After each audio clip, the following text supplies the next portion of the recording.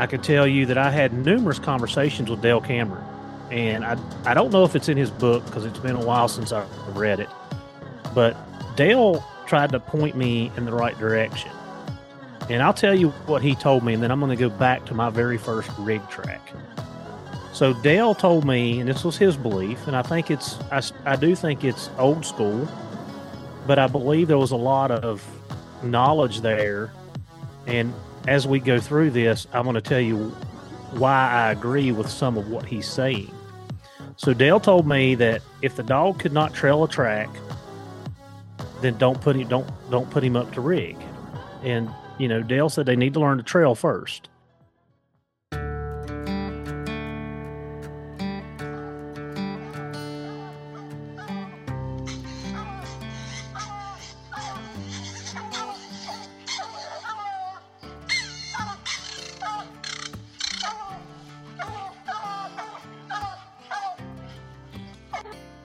This is the Houndsman XP Podcast.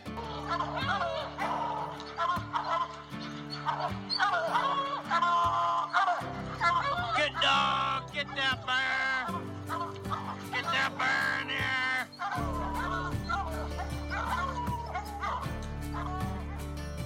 The original podcast for the complete Houndsman. Look at your coat and go, Justin Hyde. We're gonna get him. We're gonna get him. The podcast that represents our lifestyle of extreme performance. Get up there. Get him. Get him. Yeah, good boy, Ranger. Uniting houndsmen across the globe, from east to west, north to south. If you're going to catch a cat or a lion, you have to have teamwork. We take you to the wildest places on earth. Yeah, so how many days a week can you spend out there? As much as I can, to be honest with you. Anytime that I get, I'm out there. Join us for every heart-pounding adventure on Houndsman XP. I'll tell you like I tell everyone else, I'm going to hunt whether you're here or not, so you might as well be here.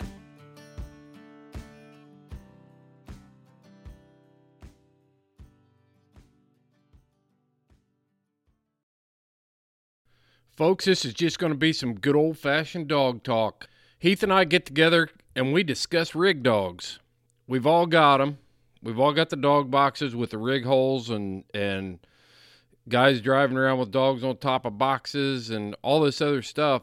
But have you ever really thought about what is really going on and what all is happening for the scent to come together with your dog's nose and then him give you an indication and, all of the mechanics of it?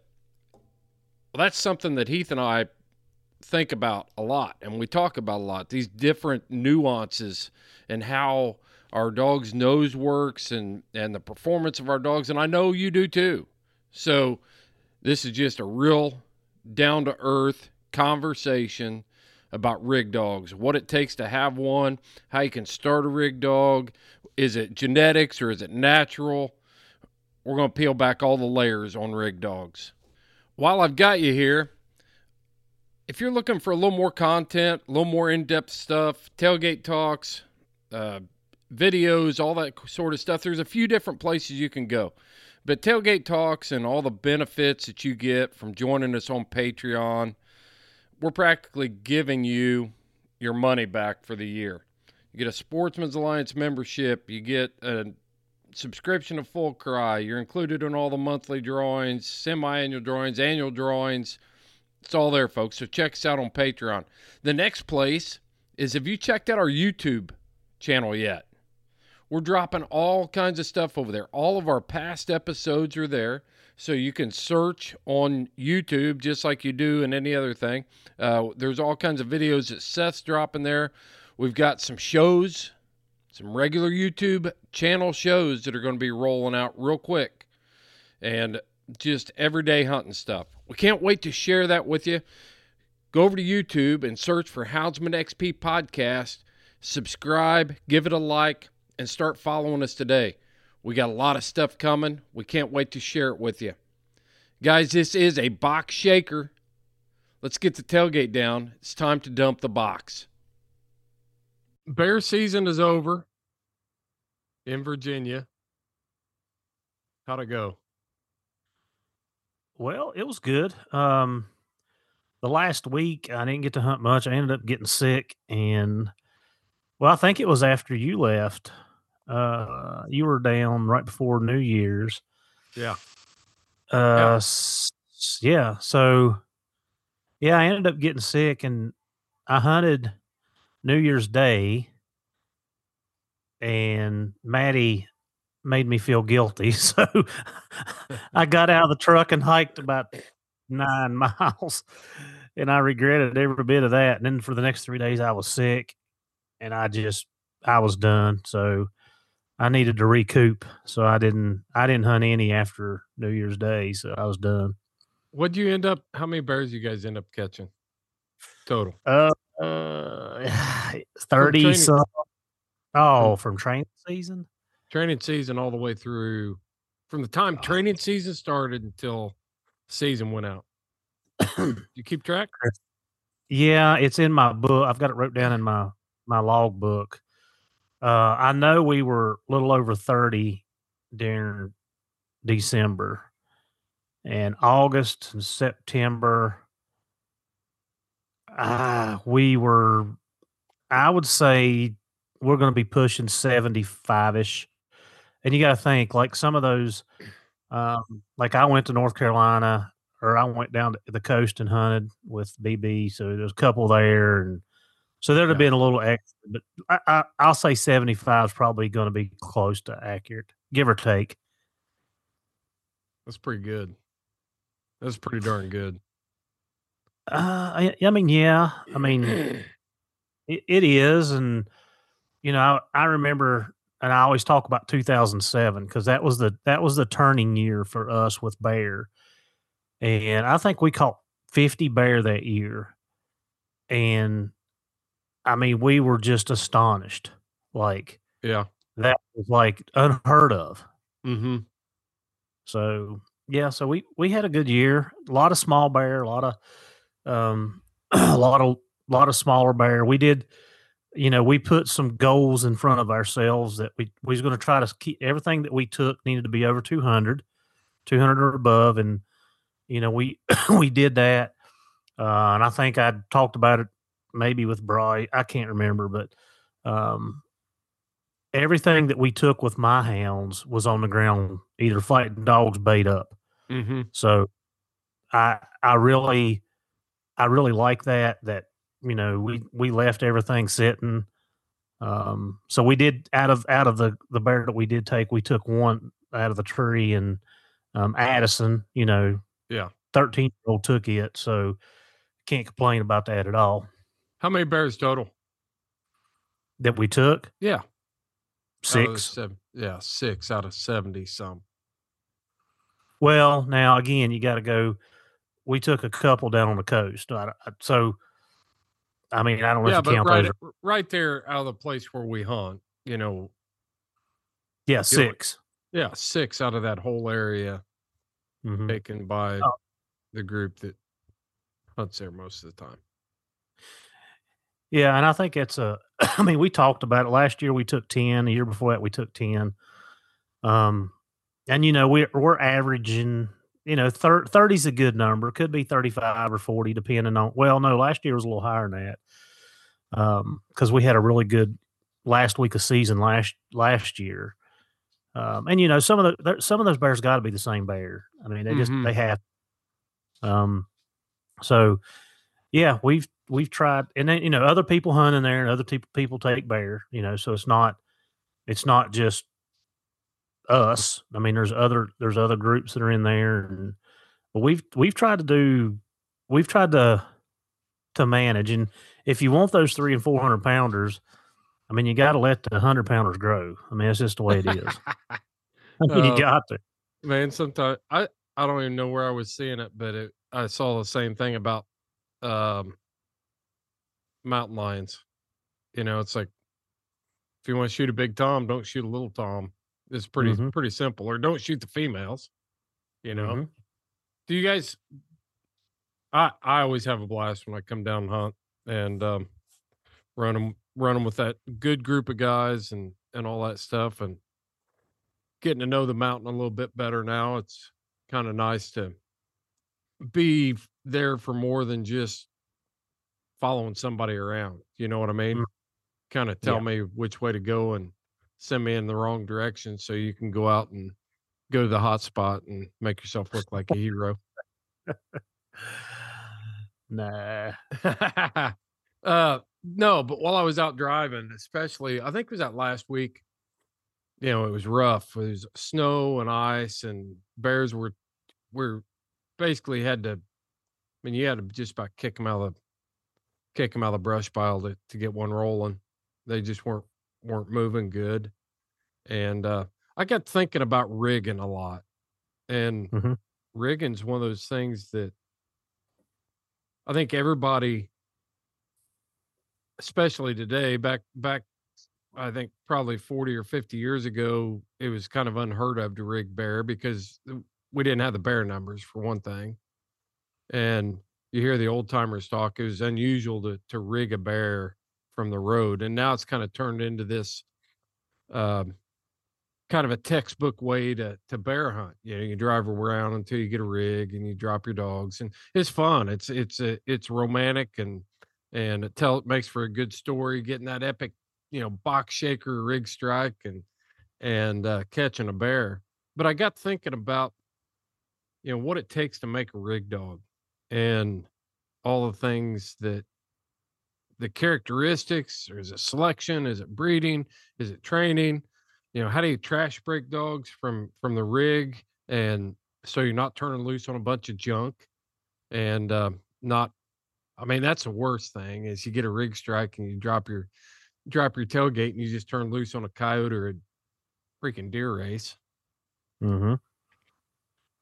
So I just thought I'd like to have a discussion on your thoughts on training rig dogs, and just kind of have that discussion of how you do it, and give some people some pointers out there on rig dogs. Yeah, I know when you asked me about this, like my mind was going my 100 miles a minute, and then it kind of on the way home, I was like, you know, I've been very blessed with some of the dogs that I've had, and to say that I've trained a rig dog, I don't know. I can tell you my experiences. I can tell you what's happened with my dogs. I do know some ins and outs that some people disagree with, but through practical application, most time you can prove them wrong. And there's always an anomaly. There's always an outlier when it comes to dogs. So you take those out of the equation. Um, so I knew nothing about rigging. Like you said, back in the late '90s and even in the early 2000s, I didn't have a rig dog. I had a I had a coon box that I hauled my dogs in, and Mhm. that's how we hunted. We drove to where we were going. We got out and we walked. And I mean, I can tell you my very first track that I ever rigged, and I do think it's old school, but I believe there was a lot of knowledge there. And as we go through this, I'm going to tell you why I agree with some of what he's saying. So Dale told me that if the dog could not trail a track, then don't put him up to rig. And Dale said they need to learn to trail first. So he explained to me his process. And I remember doing this at my dad's. So my dad bought the place that he lives right now in 2003. And the house was not built and finished until late 2004. So we're going to say 2005 and above. That's kind of the time frame. So I just want to put that in everybody's head. And that's about the same. That's about the time that I got Belle, which I got Belle. She's Cameron female. And anyway, Dale told me to trap a coon, and if the dog can run and tree a coon on the ground on its own, then you start the rigging process. Or this is how he did it. And he would trap a coon, and he would set the coon on the ground, upwind. Yeah. from the dog, and he would drive past it. And he said a lot of times you have to watch the dog, and we all know. I'm telling you guys, I'm telling you stuff that you already know, but I want to tell this from my how my learning experience went. You need to watch the dog's behavior, and if the dog shows behavior where he gets a little bit excited, he may not bark. And you put the dog down, he goes find the coon, and so on and so forth. If the dog don't hit it when it's on the ground, you hang it up in a tree where it's almost eye level, so that scent is traveling straight to the dog. And Right. we can get in that hole, we can go down that rabbit hole too with scent, because we know that scent may not actually work that way. So I did that. That was my first experience. And I never followed through with it. I did it a couple times. I had mediocre results at best, and then I just stopped. So, but now Belle would, she'd run a tree run game before I ever started doing this. So in 2000, I'm gonna say it was 2007, in the September season, I was finished hunting one day. It was me and Chris Irvin and Bill Scott, and those two guys were with me, and we were finished hunting, and it was warm that day. So I put Ring and Belle up on top of my box, the box that I have now, and I had tied Ring on because I didn't trust him. I figured he'd just jump off the truck. Belle, I did not tie on because I used to road hunt her and rig hunt her. I'd drive down the road with her on the rig, stop the truck, and you know me, I always leave my tailgate down. Yeah. And I I'm tell her to surprised get that tailgate's not mashed up. Well, it's just a habit. I know, I know. But I would run Belle and Clyde, and I'd tell them to get up on the truck, and they get up on the truck. I'd let the cars pass or whatever, and I'd tell them to get down, and they go get back down on the road, and we go on road hunting. So I knew Belle wasn't going to just jump off the truck. So we were driving out this road to a whole completely different place that I used to hunt. And this is 11 o'clock in the day.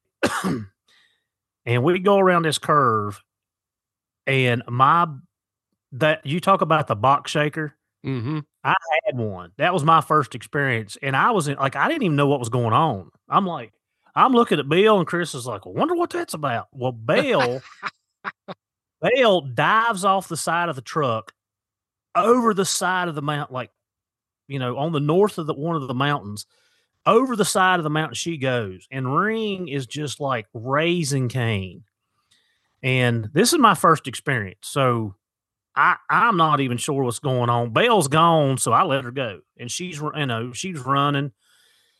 So we go out the mountain, and we get out to a power line, and Belle had already crossed it and was headed towards the interstate. So that scared us. So we went down and made sure she wasn't going on the interstate. Well, she turned and she come back in that power line. Well, we were sitting in it watching, and that bear come across the power line. Belle was 1 minute and 20 seconds behind it. Now she's on the north; it's steep, and she's not. She was never a speed demon. That bear come through the tower line. I grabbed Ring and Smokey off the truck. I dumped them down over that power line. They run around the hill there. Tree the bear. Belle comes in right behind them. They tree it. That was my first experience. And I can also tell you, we got eat up with bees at that tree too. So it was a whole day. But yeah, so that was my first experience. I didn't know. I had no idea. And I'm like, oh, okay. So the dogs will do it. And I just started putting Ring and Belle up, and they taught me. We talk about this all the time, how the dogs teach us. They taught me how to rig. Mm-hmm. And we, all of you guys at bear hunt, you all know this. You learn where bears crossed. You learn, their paths and their patterns, and so on and so forth. But they taught me how to rig. So I put them up, they open, and I turn them down, and they go on. And then after, as soon as you get one dog that does it, it's easier to train the second, the third, and the fourth. Right. So that was my first experience with rigging. And I will tell you, that Ring, by far, out of the dogs that I've had, and where Ring excelled. And I was thinking about, I think you had already left. Yeah, you had left on Friday, and I think it was Saturday. I remember riding around the mountain with Scott Mustard, and Ring opened one time on the truck, just a low whoa ball. That was it. So we rode on around the mountain, got way around the mountain, and there was another group in there hunting. So we turned around and come back. Now this is like an hour later. We come back, get to the same area, and Ring opens one time, and Scott's like, "Well, turn him down, see what he'll do." So I let him off the truck. He goes 300-400 yards, and he starts trailing, and he trails up the backbone of this ridge, comes over into a little flat down in the holler, and hits the spine of another ridge. And when he gets up that spine, he ends up jumping that bear. And we packed some dogs to him, and anyway, they treated. So and this is the difference I'm seeing. I know we got a lot of stuff we can talk about. This is a difference I'm seeing. Ring was a dog that would go rig and find a track and trail it to jump it. Yeah. The dogs that I have now, and I'll just be completely transparent, the dogs that I have now are not trailing off the truck. If they rig a track, now they'll rig a track and go 300-400 yards. No questions asked. But they're going and either jumping to David's bed or they're getting right after it. Right. It's a big difference. And, Wesley and I had this conversation this year about Ring because Wesley got to hunt with him, that, it amazes me that the dogs, and we talk about, it amazes me that the dogs can do that. And then yet at the same time, they're reluctant to take an older track, and trail. So I know that's a different topic, but The Houndsman XP podcast is fueled by Joy Dog Food. Joy Dog Food has a rich tradition of supporting the houndsmen of America. Founded in 1945, Joy is proud of its history and the relationship it has built with the American houndsman. And in 76 years, there's never been a recall. Made with 100% American-made high-quality ingredients, Joy Dog Food has one of the highest calorie-dense formulas on the market. For 76 years, this made-in-America product has kept hunting dogs in the field day after day, season after season. And when we say made in America, Joy has a long track record of fighting for American freedoms by being on the front lines against the animal rights movement and their extremist tactics. Joy will fuel your hounds and fight for your freedoms. Fueled by Joy.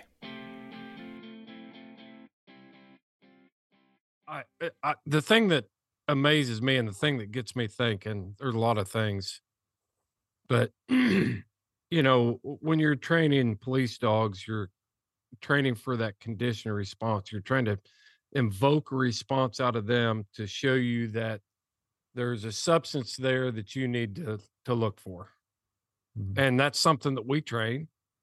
We train with the police dogs. You've trained a lot into, you've seen what works and what doesn't work on that side. And that's where my mind was going with this whole thing. When I started thinking about it, and then you brought up so many good points there when you're talking. It's like you get that response, you get the rig strike, and then you put a dog down and it just seems like they can't do anything with it. And it always takes me back to what I know about scent and how far scent can travel. And like, I saw this when we were in Idaho. I was hunting with Larry. We were coming around the face of a mountain, and it was coming out on the point and going back up it was just a switchback. It's a cutback road around the face of a mountain off of the end of every ridge and back in the canyon. Yeah. And we come out on the end, and I'd get a rig strike, and we go back in and I'd lose it. And we come back. We did this finally on the third one. He struck again. And Larry said, well, there's no way he was rigging that back there. And I said, well, let's put him down and we'll find out. And we dropped mine and a couple of his, and they went in there and they caught the bear. So I didn't at the time, but I should have looked to see how far away that was when we first got that rig strike. Because the first time it was like you said, it was just whoop. Mm-hmm. And then we go through the first canyon and come back out. Same level. I mean, it's like if you took a blade and cut a road around the face of it, that's what we were hunting, you know. And we get to the second one is a little more enthusiastic. The third time, it's like, yeah, we're going to try it now. But Mm-hmm. you know, it's just amazing how far in the right conditions scent can actually travel on the thermals and the air Mm-hmm. currents and things like that. And then to think that dog can smell it from some of the things. So I mean, do we try to start tracks sometimes that scent may be coming from across, like it may be coming across Wolf Mountain when you're on the other side or something, you know, across the no business or something. Mm-hmm. Traveling that far, you check the wind and the wind's coming to you and the dogs know it's there, but there's no way that they're going to go a mile To go find it. you know, Yeah. I mean, what's happening there? What's the disconnect? I think they smell it there, but when they get down on the ground and just lowering that much distance and then being able to put all that together, okay, I smell the bear, but it's at somewhere out here. And for them to go from the point they smell it across the valley and get on the other side of the mountain, I mean, that's amazing if they can do that. I haven't experienced that kind of success with my rig dogs for the most part. Yeah, and that's like I said, that's where Ring. I had Ring again, another example, and I'm sorry, guys, talk about Ring, but he was kind of like my staple, and like I He's said, your he taught measuring me. stick. Yeah, we were on another mountain with the same group of guys, and they had a really really nice dog, really nice dog, and we went up the mountain, kind of like what you were talking. We were kind of going in and out of some hollows. We were up top, and Ring opened one time, and their dog didn't. And I think that they thought Ring was wrong. Anyway, they was like, "Well, turn him down." So I turned him down. That sucker went plumb off to the base of the mountain.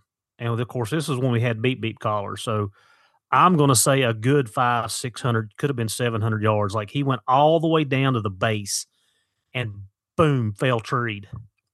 So he jumped the bear right out of his bed. And we went down there. Sure enough, he had a small bear treed. But what you're saying, and we talk about this in our group a lot, and I know we've talked about it on different podcasts. I like to break things, problem solving. Like, Me how too. do I've got to figure it out before I can fix it. So, process of elimination. Because we have dogs, you've been with us. We got dogs in our group that will strike. You turn them down, they run around the truck, and then they get back up on the truck like, I'm not going. Yeah. So, again, my very first thing is trash. Are they trash? And then people's like, well, and I get this. Like, I'm going to throw Forrest under the bus. Like, Forrest will ride by deer, dogs won't say a word, won't do it. Mm-hmm. And you've heard me say it, and I tell them, turn them off the truck. Give them, they are in an environment that is controlled because they got, most dogs are tied on the truck. So it's just like let's put this into better terms. It's just like you having a fenced in yard.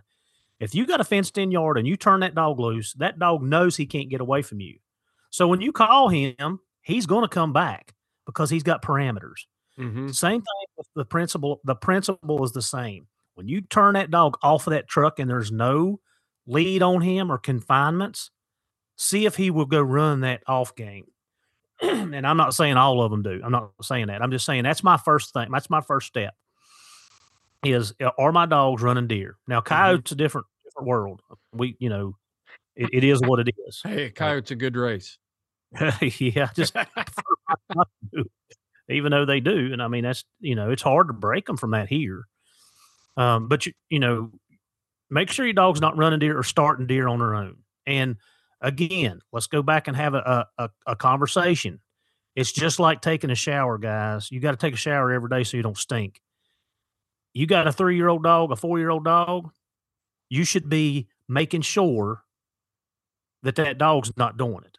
Just because you broke him at 2 years old, don't mean that some point in time in the next 2 years that he didn't get off with Billy Bob's dogs over here and have a little deer race and you didn't know and you was like, oh no, they're not running trash because they ended up on a bear, but they did the old switcheroo on you. Yeah. So you always have to be checking that stuff. You've got to check and make sure that your dogs aren't doing that. So, and deer's an easy thing. Everybody in this country can get their dogs on deer and break them off deer. Okay. So that's my first step is, okay, I know they're not opening on deer. And of course, if you guys, again, we can get into a whole bunch of stuff here. If your guys are running bobcats separately with your bear dogs, okay, they could be opening on cats. You got all that stuff that you have to go through. I'm just kind of giving you a generalization. I know my dogs aren't running deer, so when they open on the truck, I've got a fairly good chance that they're opening on a bear. Like I said, my dogs will hit a coyote. I think I run one 3 times this year that I know about. All right. So breaking it down, your first step is to make sure your dogs are trash broke before you start trying to turn them off of rig strikes. Yes. Yeah. Okay. And like I said, the simple thing is if you start with deer, like I said, unless you just got an abundance of coyotes, coyotes move and float, unless you just got abundance of coyotes, your process of elimination, that's a good start. All right. So the second thing is, and I've noticed this more, and it's funny you say this because I've really tried to pick my dog. I picked my dogs apart this year over some things.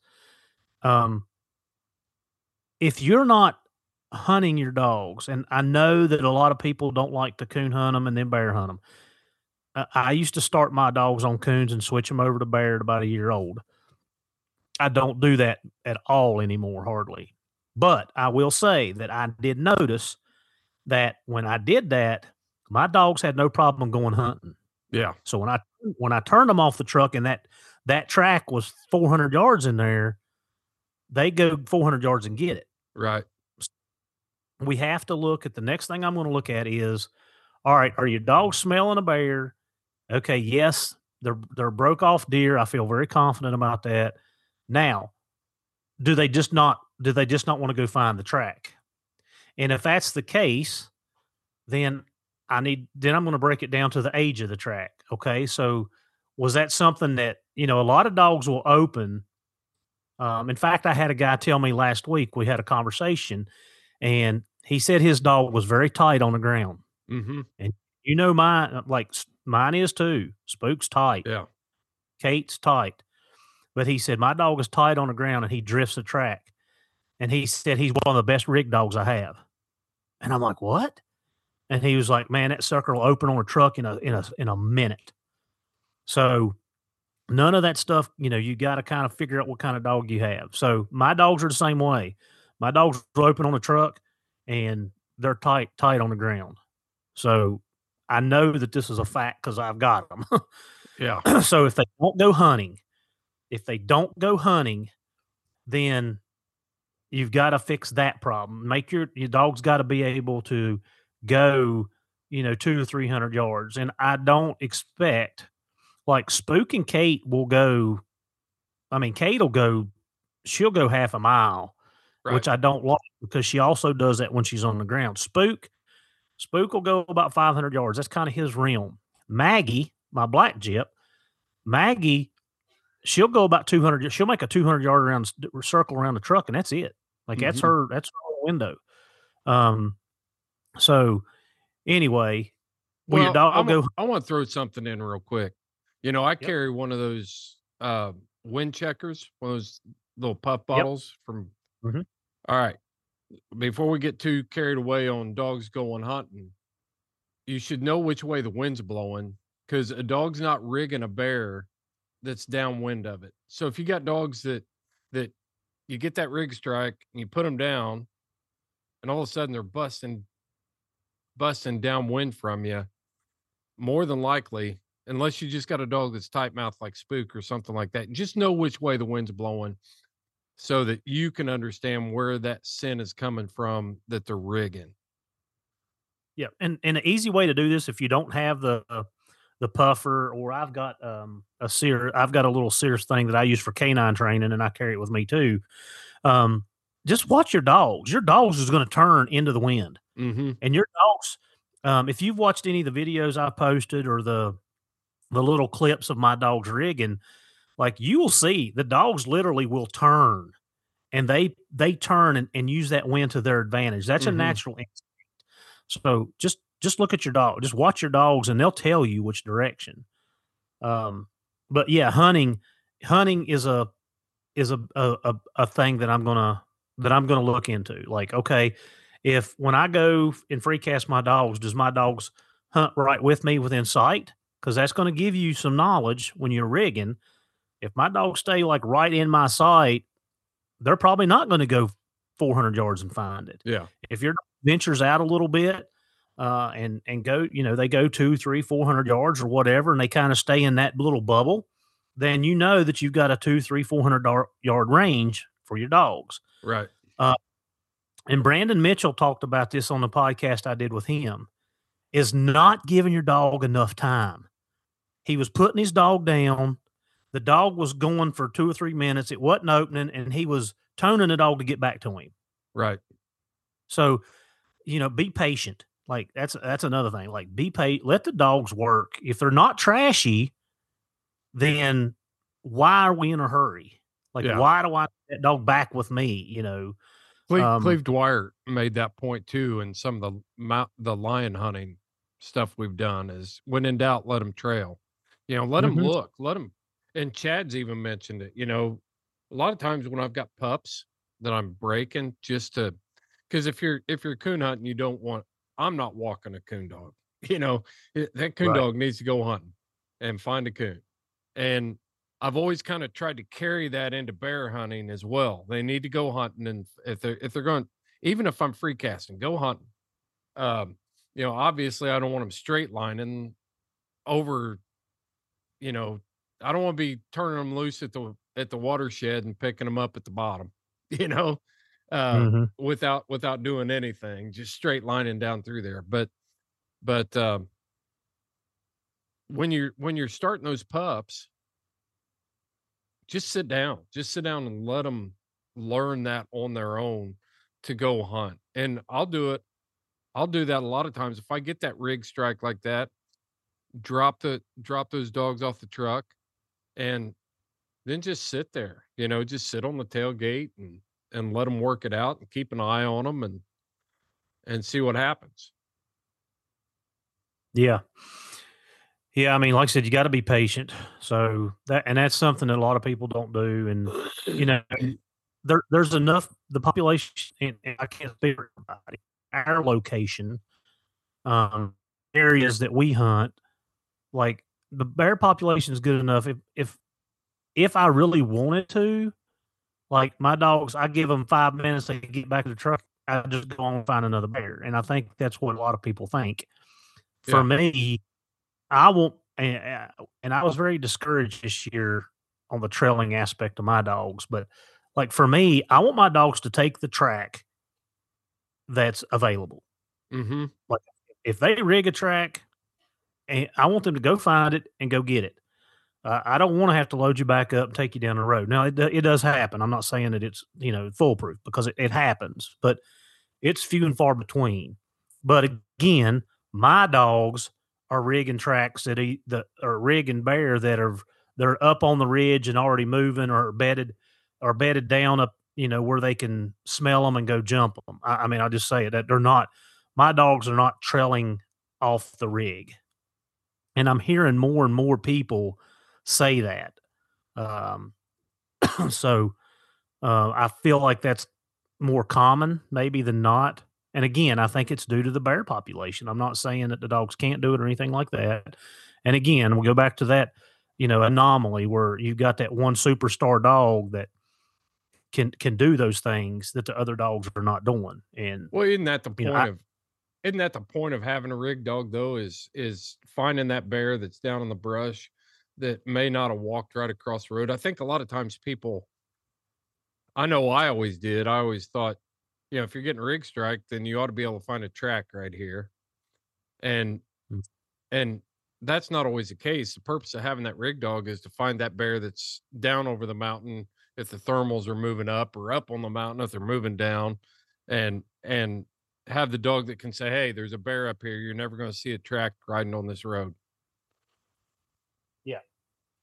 Well, and you talk about thermals, and maybe we should just kind of hit on that real quick so everybody understands, because there may be people in here that don't know what a thermal is. Do you want to do that? Well, yeah, thermals are just the normal air currents, either from the warming or the cooling of the air on the landscape. So it's a lot easier to determine thermals in hilly or mountainous regions than it is in flat ground, because there's more subtle. If you're in a flat bottom, or someplace like northern Indiana, you're not going to see a lot of thermal changes. But when you're in the mountains in the mornings, as the air warms up, the thermals move up the mountain. And in the evenings, as the air cools down, the cold air sinks. So heat rises, cold air sinks. And I know that in the past, I've made the mistake of not allowing enough time in the mornings for the thermals to actually start rising, and you're riding the top of the ridge because you're thinking, oh, it's morning. I ought to be on top of the ridge because thermals are going to rise in the morning. Well, they may not rise until 10:30 or 11 o'clock in the morning.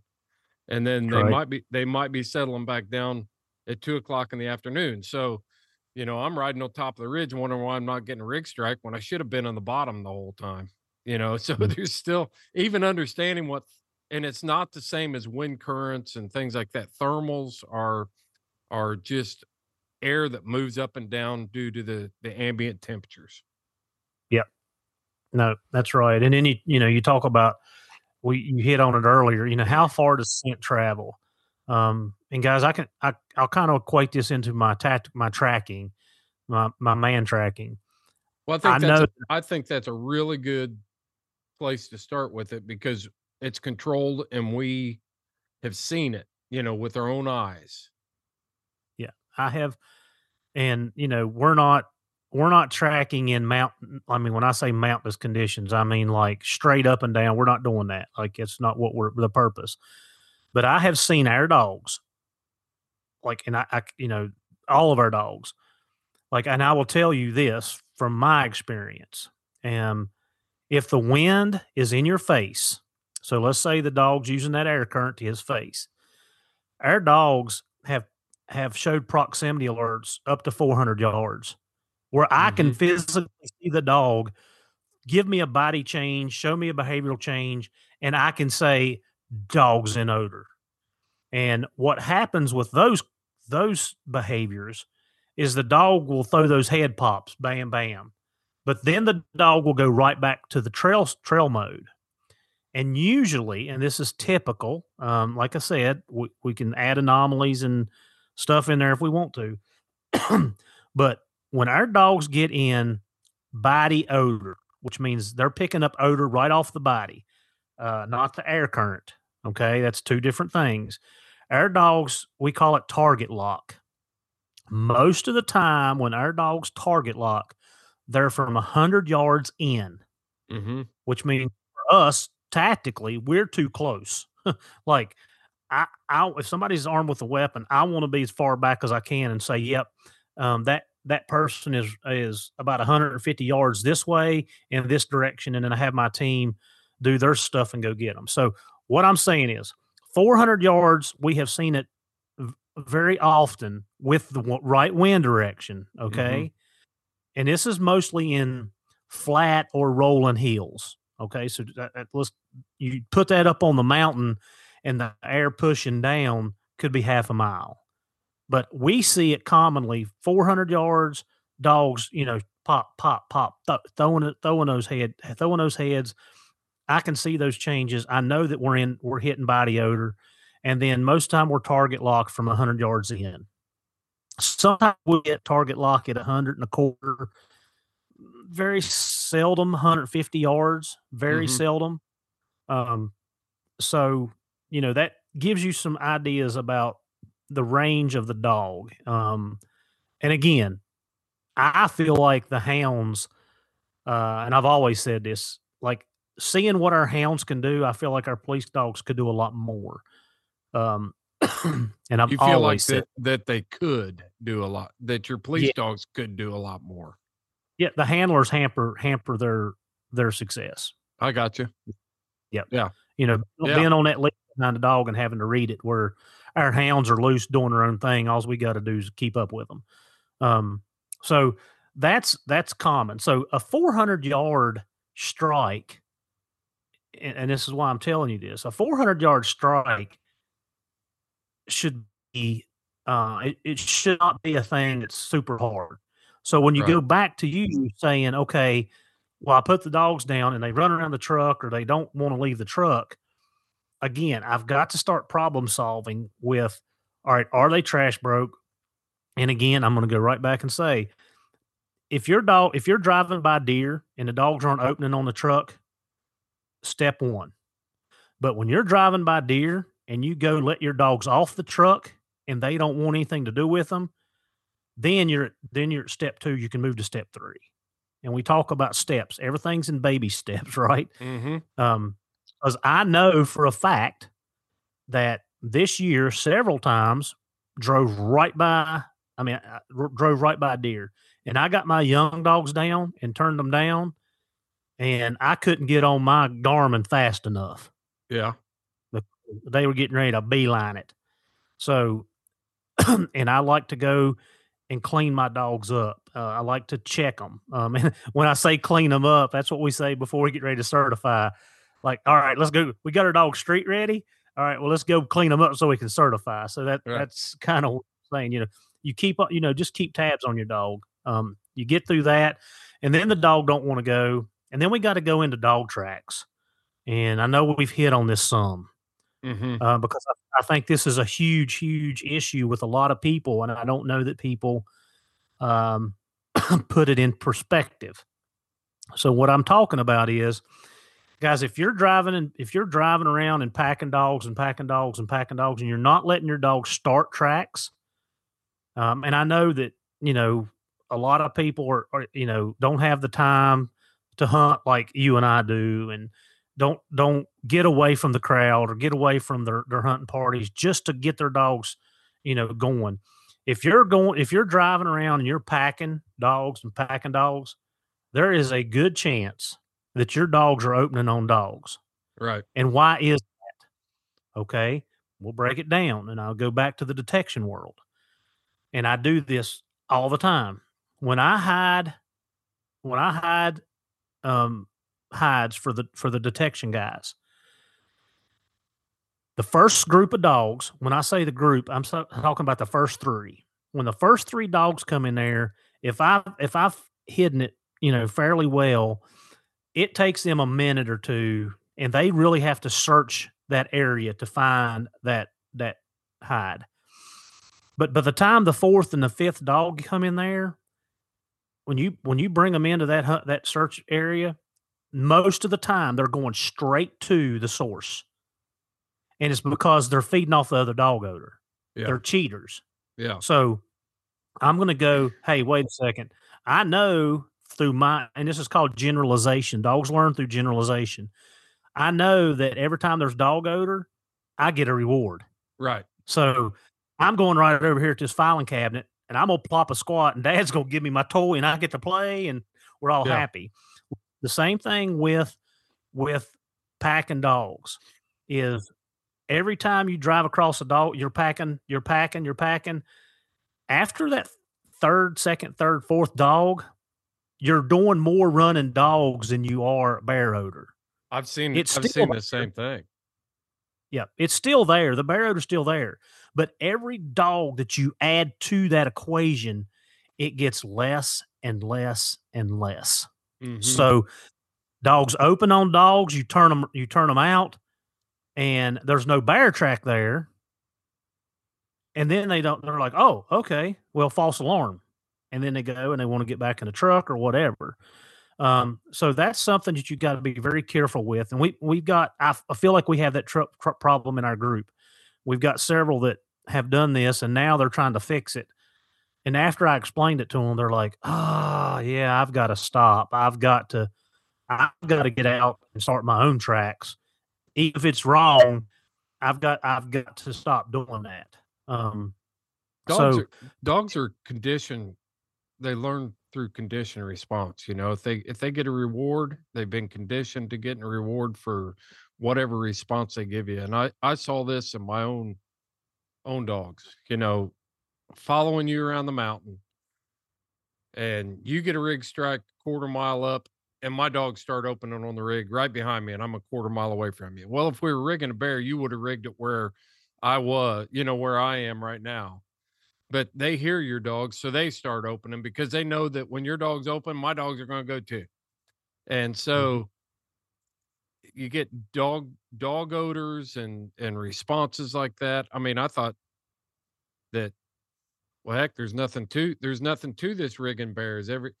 I'm rigging same bears you are, but then when I get off by myself, is like, okay, where's all the rig? And then you come through a half hour later behind me, not rigging, you know, smelling my dog's odor, but you get a strike right there. And then it makes me think, okay, then I put it all together. My dogs aren't rigging bears, they're rigging Heath's dogs, or they're rigging so-and-so's dogs.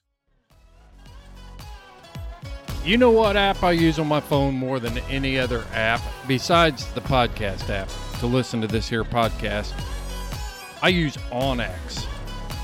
onX Maps is the most comprehensive mapping system for hunters on the market today. I use it all the time.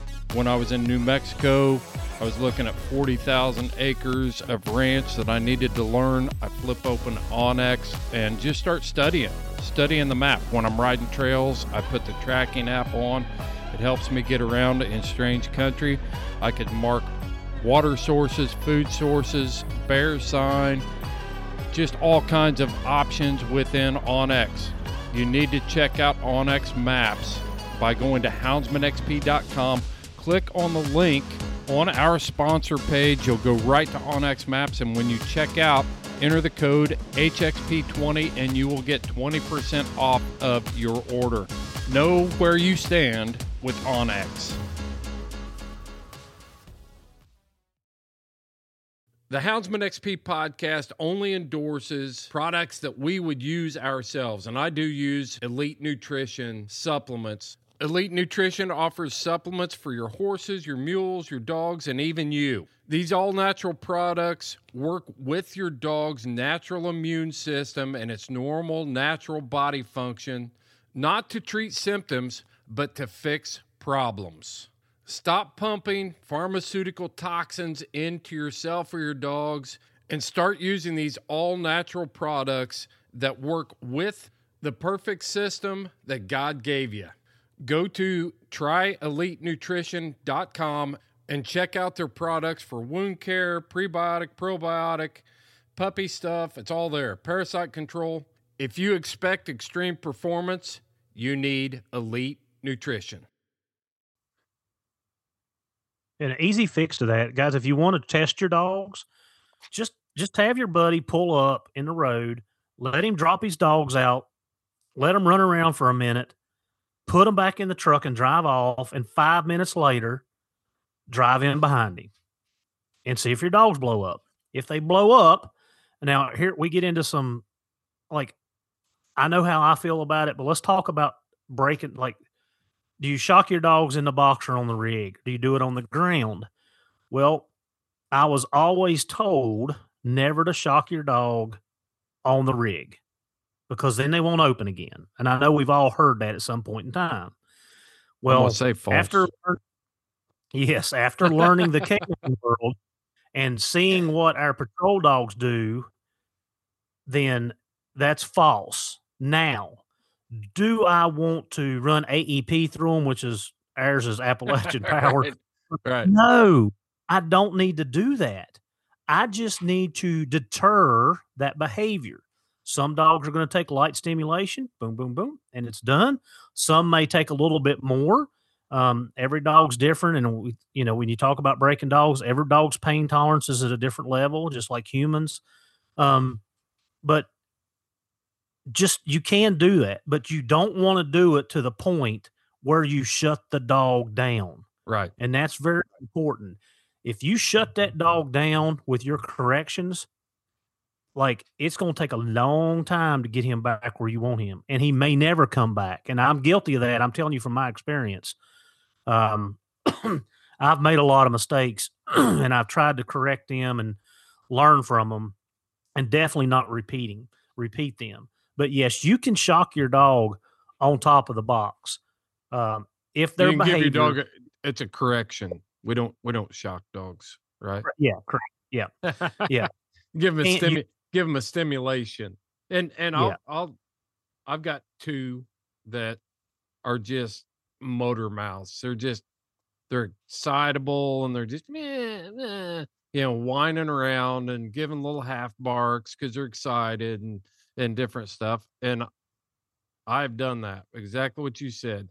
Just sit there and low stem and just tap tap tap tap tap, and just let them know that. And early in the season, I got a 4 and 5 year old that they still do it. They'll still be up there. And if you let it go unchecked, then it turns into full blown barking, and then that's totally defeating the purpose. So, I'm with you. It ranks right up there with you can't give a dog a correction around a tree. Well, you sure can, and you can give them a correction on the rig too, as long as you do it the right way. As long as you do it, like you said, you're not hitting them on 18 and holding the button down. You're just saying nope, nope, nope, nope. And I know the difference when I come across a rig. That does not stop them, man. They just blow up, and then it's like, that's what I'm looking for. And then you reward that behavior. You correct the bad behavior, you reward the good behavior. Yeah. I was going to elaborate on that a little bit, but I don't remember what I was going to say. But yeah, it's okay to correct the dog on top of the box. Just don't do it to the point you're shutting them down. Yeah. And don't do it and I say this too about, dumping dogs out of your box all the time. Like, don't do it 10 times in a row. Like, do it a time or two and then try to get them on the right game. That way you're rewarding that behavior, Chris, just like what you're saying. That way you're not like, I'm just going to correct you. And then the dog's like, I ain't saying a word because dad's done this 10 times. And dogs learn through repetition. Like, so do it a time or two and then give them an opportunity. I got a bunch of thick-headed plots. Yeah. But don't do it 10 times in a row. Do it a couple times and then try to get them to where they are. And another thing you can do, and I have done this at one point in time, of course, the bear population has changed, but go to where good and well you're not going to rig a bear. Drive down a road where that they're not. Yeah. And then they get to opening. You can do a little tap, tap, tap and drive on. They open, tap, tap, tap, drive on. Do it again, tap, tap, tap, drive on. And then the next time you go out, take them where they are so they have the opportunity to get it right. Because if you don't show the dog or let him do what we're supposed to do, then it makes it twice as hard. And I'll give you a prime example. I've got a little female down here right now. She's 10 months old. And at 6 months old, she started scalding a deer. And when I say scalding it, I mean burning it up. And I have limited her time, and I have corrected her twice. But until I can get her on the game that I want her to run, I'm not going to put any more pressure on her to stop because I don't want her to stop running game. Right. So once I'm able to get her on the correct game, then I'll go back and check her and make sure that I'm cleaning that up. So in the same purpose, that's the same purpose I'm telling you guys. Like, you've got to do it intermittently. You can't just bam, bam, bam, bam. You can't just spend the whole month of February and March breaking your dog, and you're not going to put them on the right game because you're sending the wrong message. I'll tell you, I think a lot of it, for me, it took me a long time to realize, and I'm just a slow learner, I guess, but you always heard people say, take your pups on lots of rides, take them on rides. And I always thought that was a fur baby, fur mama type thing. Take your doggy to town type stuff. But like anymore, if I'm running to the store, I'll go ahead and just go ahead and let the dogs ride on top of the box up to the store and just ride up there and just get used to riding there and make it more of an everyday thing. And that way it takes some of that nervousness out of them. And the only time they ride up there is when they're going to strike a bear and get off and run through the mountain type thing. I haven't really found that I haven't seen any adverse effects to it where they're not excited they know when when it's time to go to work and when they're just up there for a ride. So, but I think it helps a lot just to condition them that the only time you're up here is not just when we're gonna go hunting. Yeah, no, that's a good idea. And like in the summertime, I've taken my young dogs, and I've got a chain kind of rigged up in the back of my truck where I can put them in the truck bed. Yeah, and they're tied down. Mm-hmm. And like I said, when I go to the store, I go to the trash dump. I can Right. put them right there to ride. And a lot of times that your younger dogs, that's when they start like, oh yeah, man, here's the wind, and you'll see them young dogs start. Oh yeah, that nose and working the wind and ears flopping when you're driving down the road. I mean, barking at the other dogs along the road. Say, look at me, you're stuck in the yard. Look at me up here. Yeah. yeah, That's tough, Simo. Yeah, is it? Yeah, Tough likes to hang his head out the window and give everybody else a stink eye when he goes by. It's like, yeah, I'm riding up in, I'm down the road, buddy. You're stuck in the yard. Yeah. What else on rigging? I know there's a lot of stuff to talk about. Man, it's just, I feel like we kind of been all over the place. When we started down the road there, break it down in steps. I make sure the trash broke. It's got to Right? be. Yeah. Yep. That's got to be number one. Yeah. Because how do you give a dog, and above and beyond all else, be true to thyself. I've had an old timer tell me that. How do you legitimately put a dog on top of the box that will run a deer or off game without spending some time trying to discourage him from doing that? Like, when they open that it's a 25% chance. It could be a deer, it could be a coyote, it could be a bobcat, or it could be a bear. Well, that's like playing the lottery. Right. Like, and if you don't care what you run, and that's fine, so be it. That's good. But try to narrow it down to, okay, well, it's a bear or a coyote. And that's kind of where I'm at. And I can tell, like, when Spook opens on the rig, like, he has got a ferocious, mean bark when it's a coyote. Like, there's no question. And I don't even slow down. When I hear that, like, I don't even tap the brakes. I just keep going. And I've learned that through learning him and whatever. But now on the ground, it's a different story. And I don't have that. Like, he's already started it by the time I can get a hold of it. Mm-hmm. So, like I said, that's the first thing. If your dogs if you don't trust them, again, you got to be true to yourself. Man, if they're running deer, they're just running deer. Fix it. Not a big problem.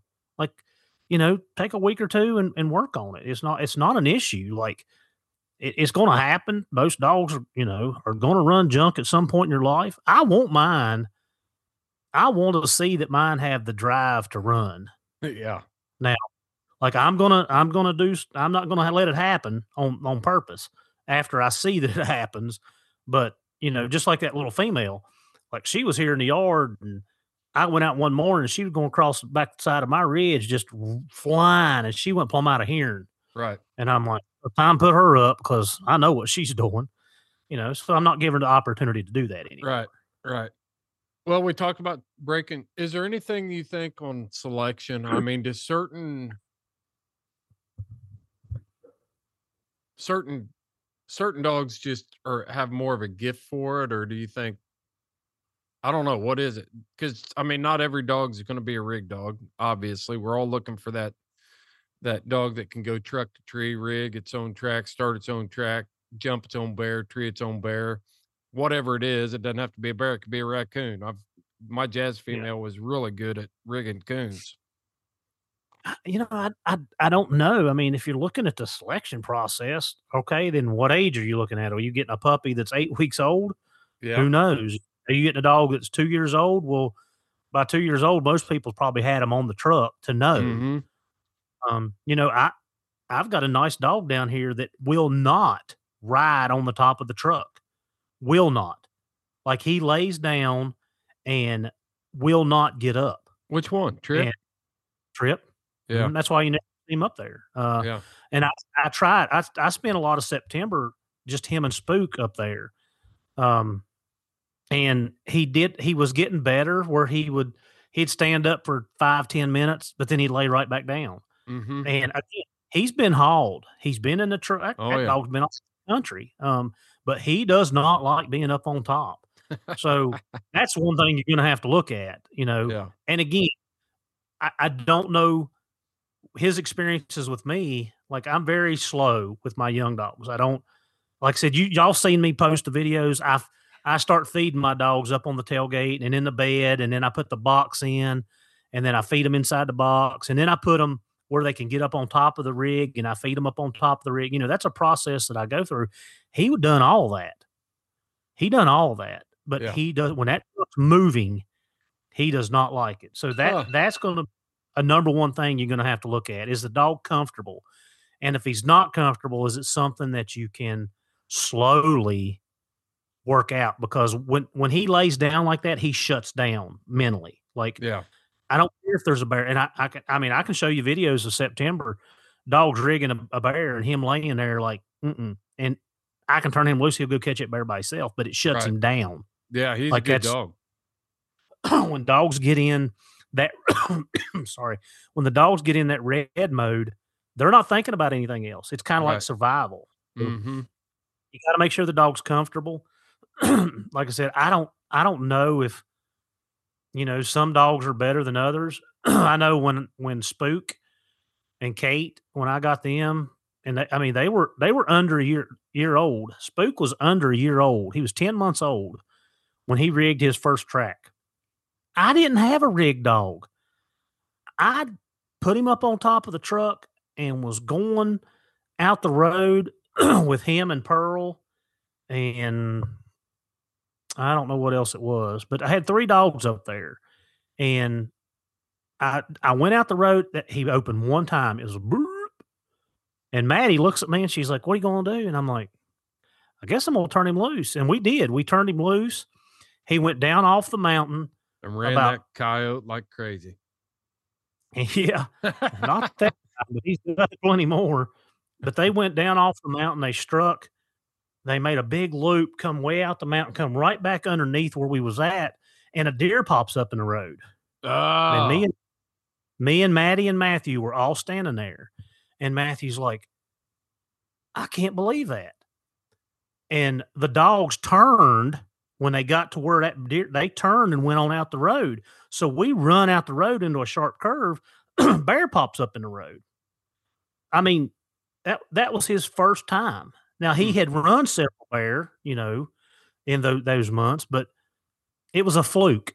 It was a fluke. Like Yeah. I was just in the right place. It had to be a scalding hot bear for him to even say anything. And, that's how I got him. Well, I had him rigging a little bit, but then I bought Jack, the blue Yeah. dog that come out from Van Johnson. Well, it didn't come from Van, but Van bred him. I brought Jack, and that Jack kind of taught Spook and Kate.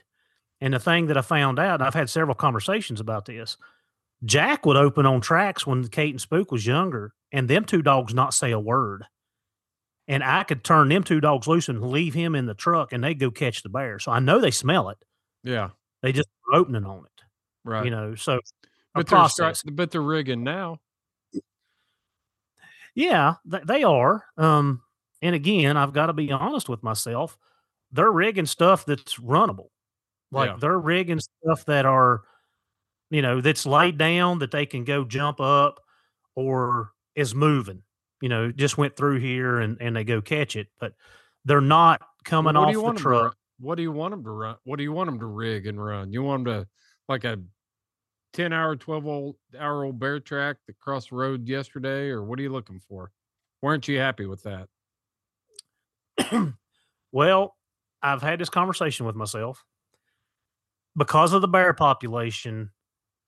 I I'm con- I don't know. I don't even know the word to use. I'm not content because I know what I'm looking for, but they serve their purpose.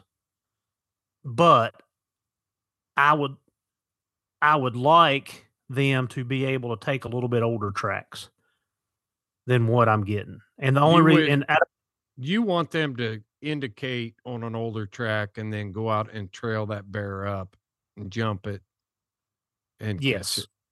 But that's what Ring did. And they're not Ring. I know that. They're not Ring. They're not the same style of dog as Ring. But why do you think?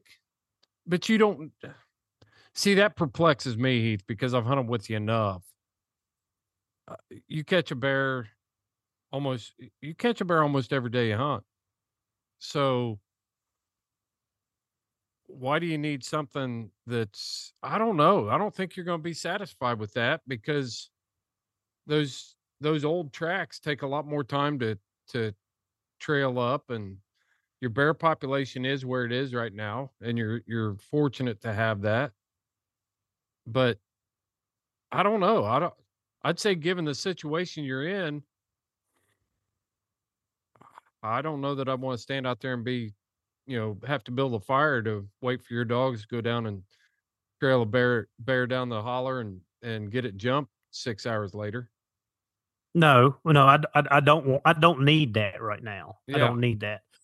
But in the future, and in the near future, next year or two, is where this is my goal. So we may have to circle back around to this in a year or two. I walked across some not rigged. I walked across some tracks this year that I didn't think I should have to walk across. And here's what happened. One track in particular I'll tell you about. Well, it'll be the one that we treed. You was with us up in the timber cut. Mm-hmm. Okay. So I put Spook and Kate down and Attica.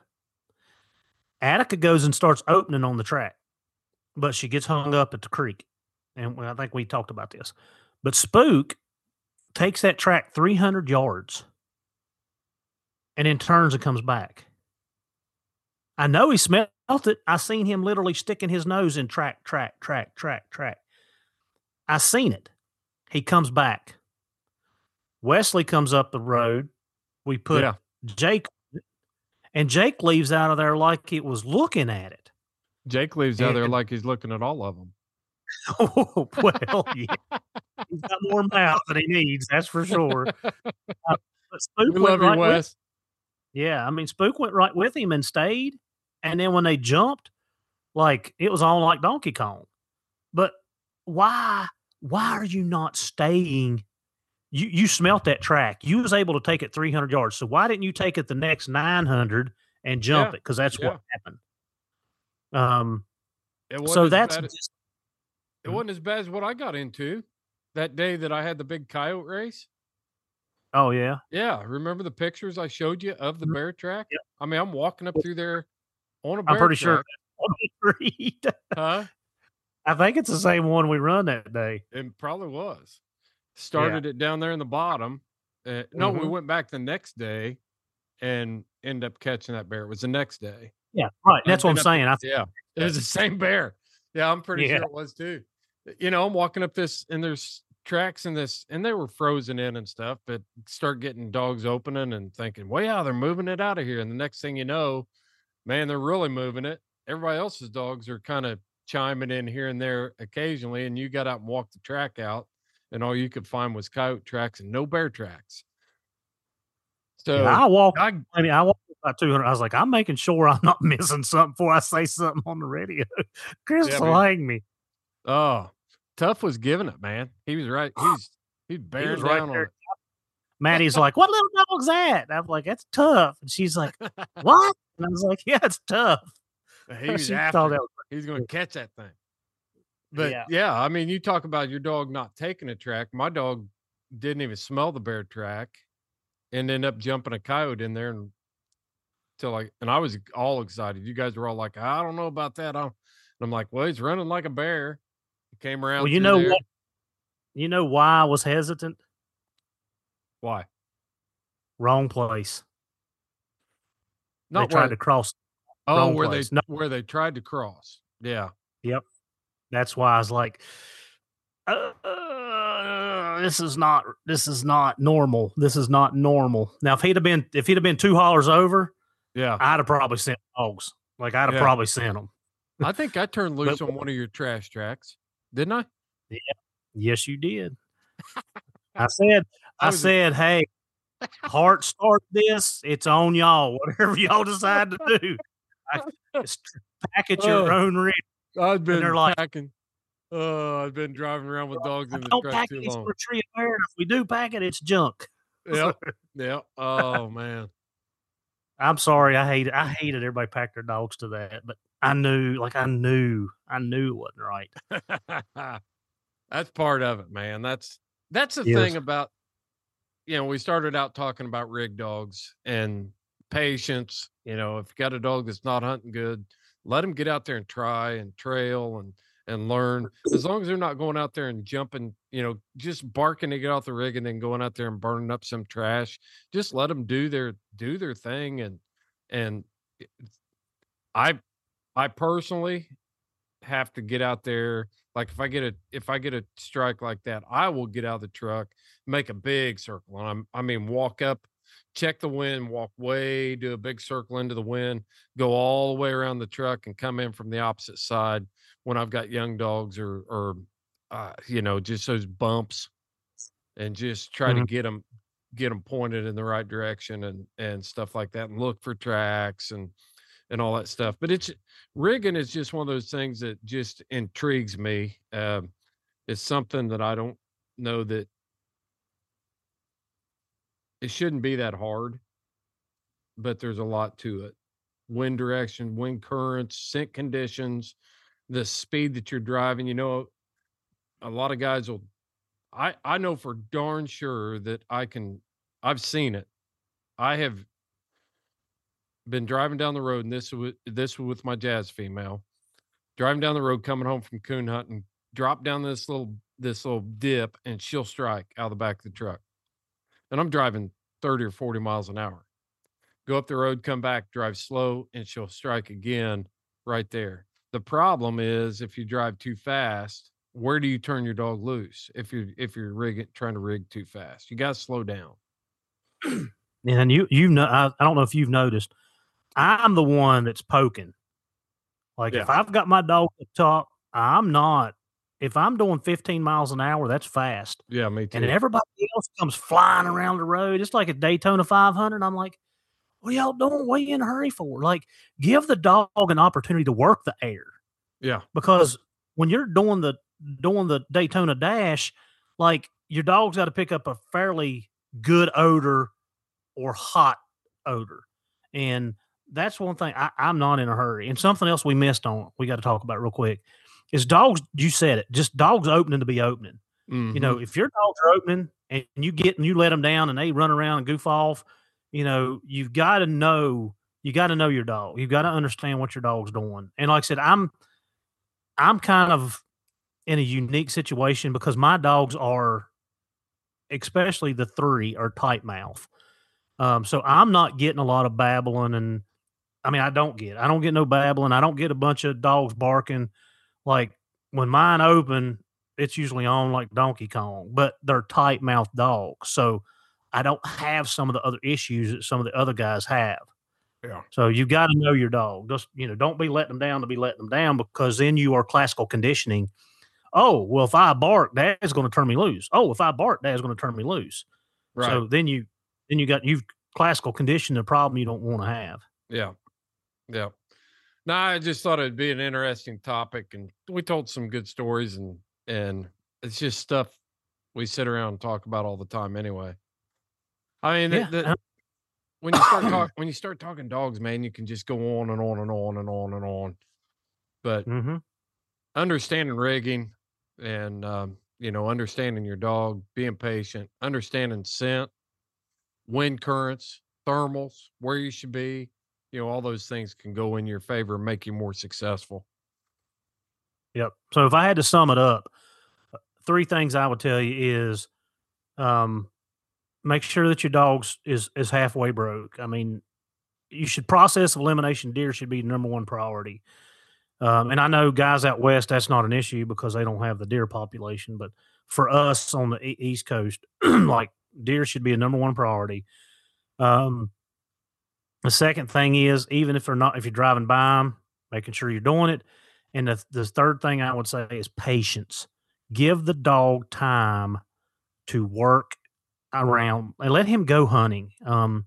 If you start toning your dog or hollering at your dog every 3 minute, 3-minute mark. Okay, my dog's got 3 minutes, and I'm just putting out a time. Then your dog's going to get conditioned to that. Mhm. All right, I'm on a timer. Dad's going to be toning me in just a second.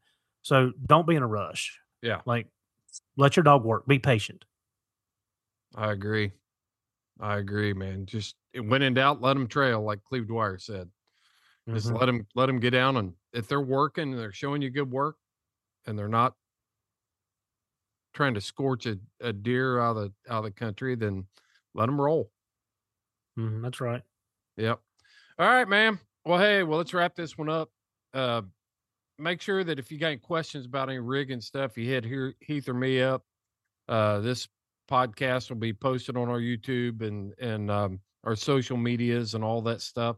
So if you listen to it and you've got something to add to the conversation, let us know, because we're always trying to learn too.